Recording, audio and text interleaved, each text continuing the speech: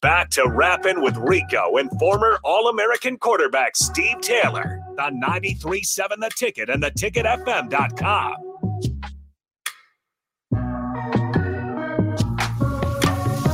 Congratulations, everybody. You did a great job today. I'm very proud of you. Oh, good for you. Look at Congratulations, everybody. If I had ribbons and trophies to give so out, nice. I would give them out. You but would? I don't, so you get nothing. Okay. But you get, look, you come down to the station, 1040 O Street, I'll give you a nice, crisp high five. And we have a candy What we bowl. should do, the person who has the best question, they can come down and hang out with us on the show for a little bit. Sure.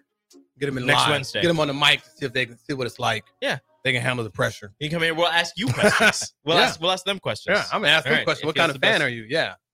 We'll have a lot of fun with that. What kind of fan are you? Yeah. Huh? You're a fan or you're a supporter? Answer the question. You're how much of a diehard fan you are or supporter? Ooh, that's always fun. Let's see. Or groupie or whatever. Cupster we were talking about trophies. Cupster says, just like Nebraska's had the Mizzou-Nebraska belt since 2012. So they haven't played Missouri since then. They beat Missouri the last time, got the victory bell, and Nebraska's just had it. There you go. Okay. Another unnamed texter. Oh no, Bobcat. See, Bobcat. Put their name. Bobcat. I like names. I like people calling all the time. Bobcat. On my other show, it was like that. You develop this relationship with the callers. Bobcat says / asks, great show.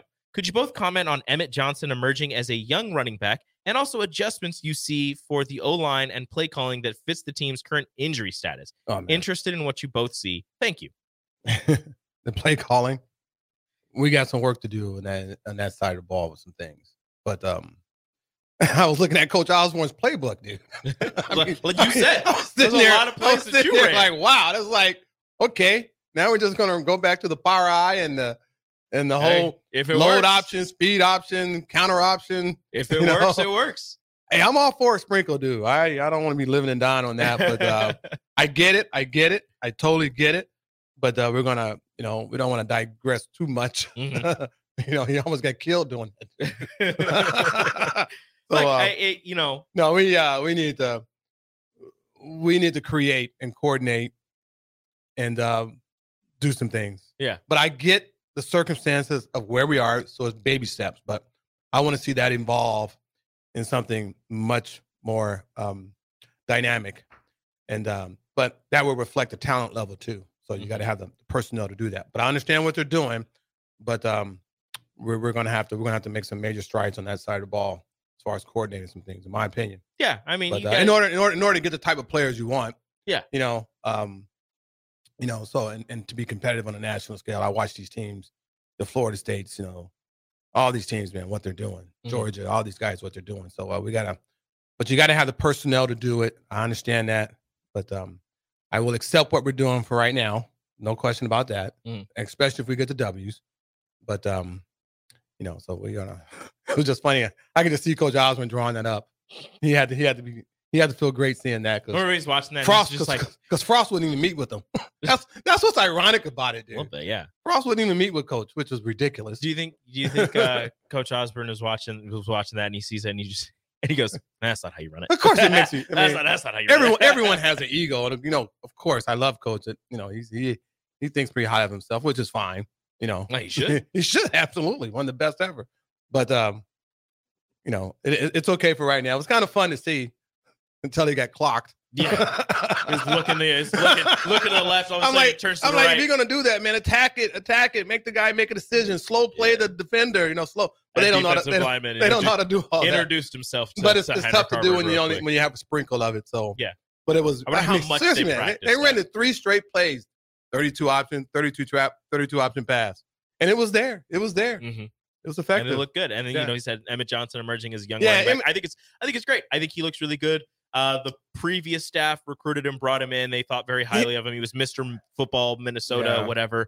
And he's showing he's a little bit smaller of a back, but he's not afraid to deliver a hit. He did that on the sideline that one time. He's quick. He's got shiftiness. He can catch out of the backfield. He can pass block.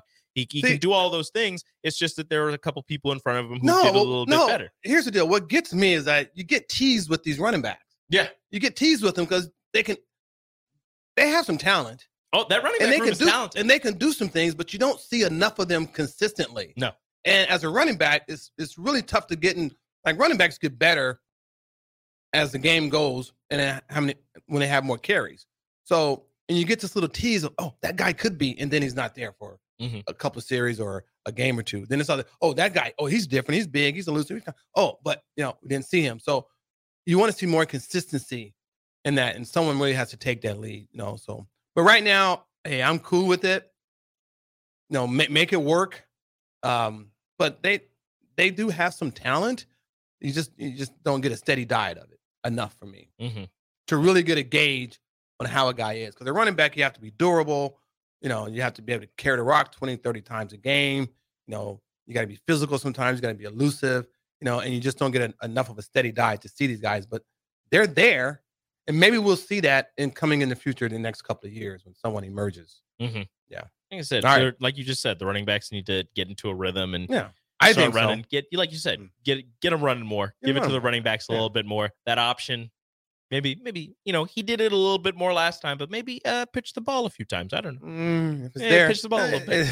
Maybe, I don't know. Maybe that's all predicated on you're the still, defense. You're still gonna get hit. You might as well let him get a couple more yards.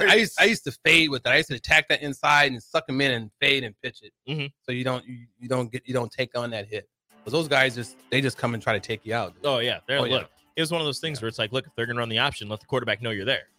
Exactly. That's what's happening. Yeah. And this last, we'll get this last one. Last one. Just a statement. Power pack here.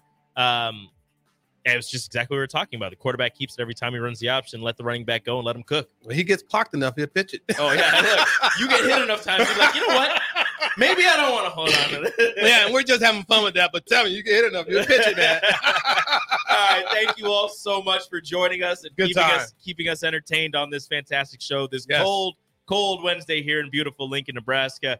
It's not cold, man. It's a little chilly. Well, I got a sweat top on. Me and Nick are talking defense on the happy hour up next. Defense. Defense is what wins games. Big fan of defense. Thank you all for listening. We'll see y'all next Wednesday.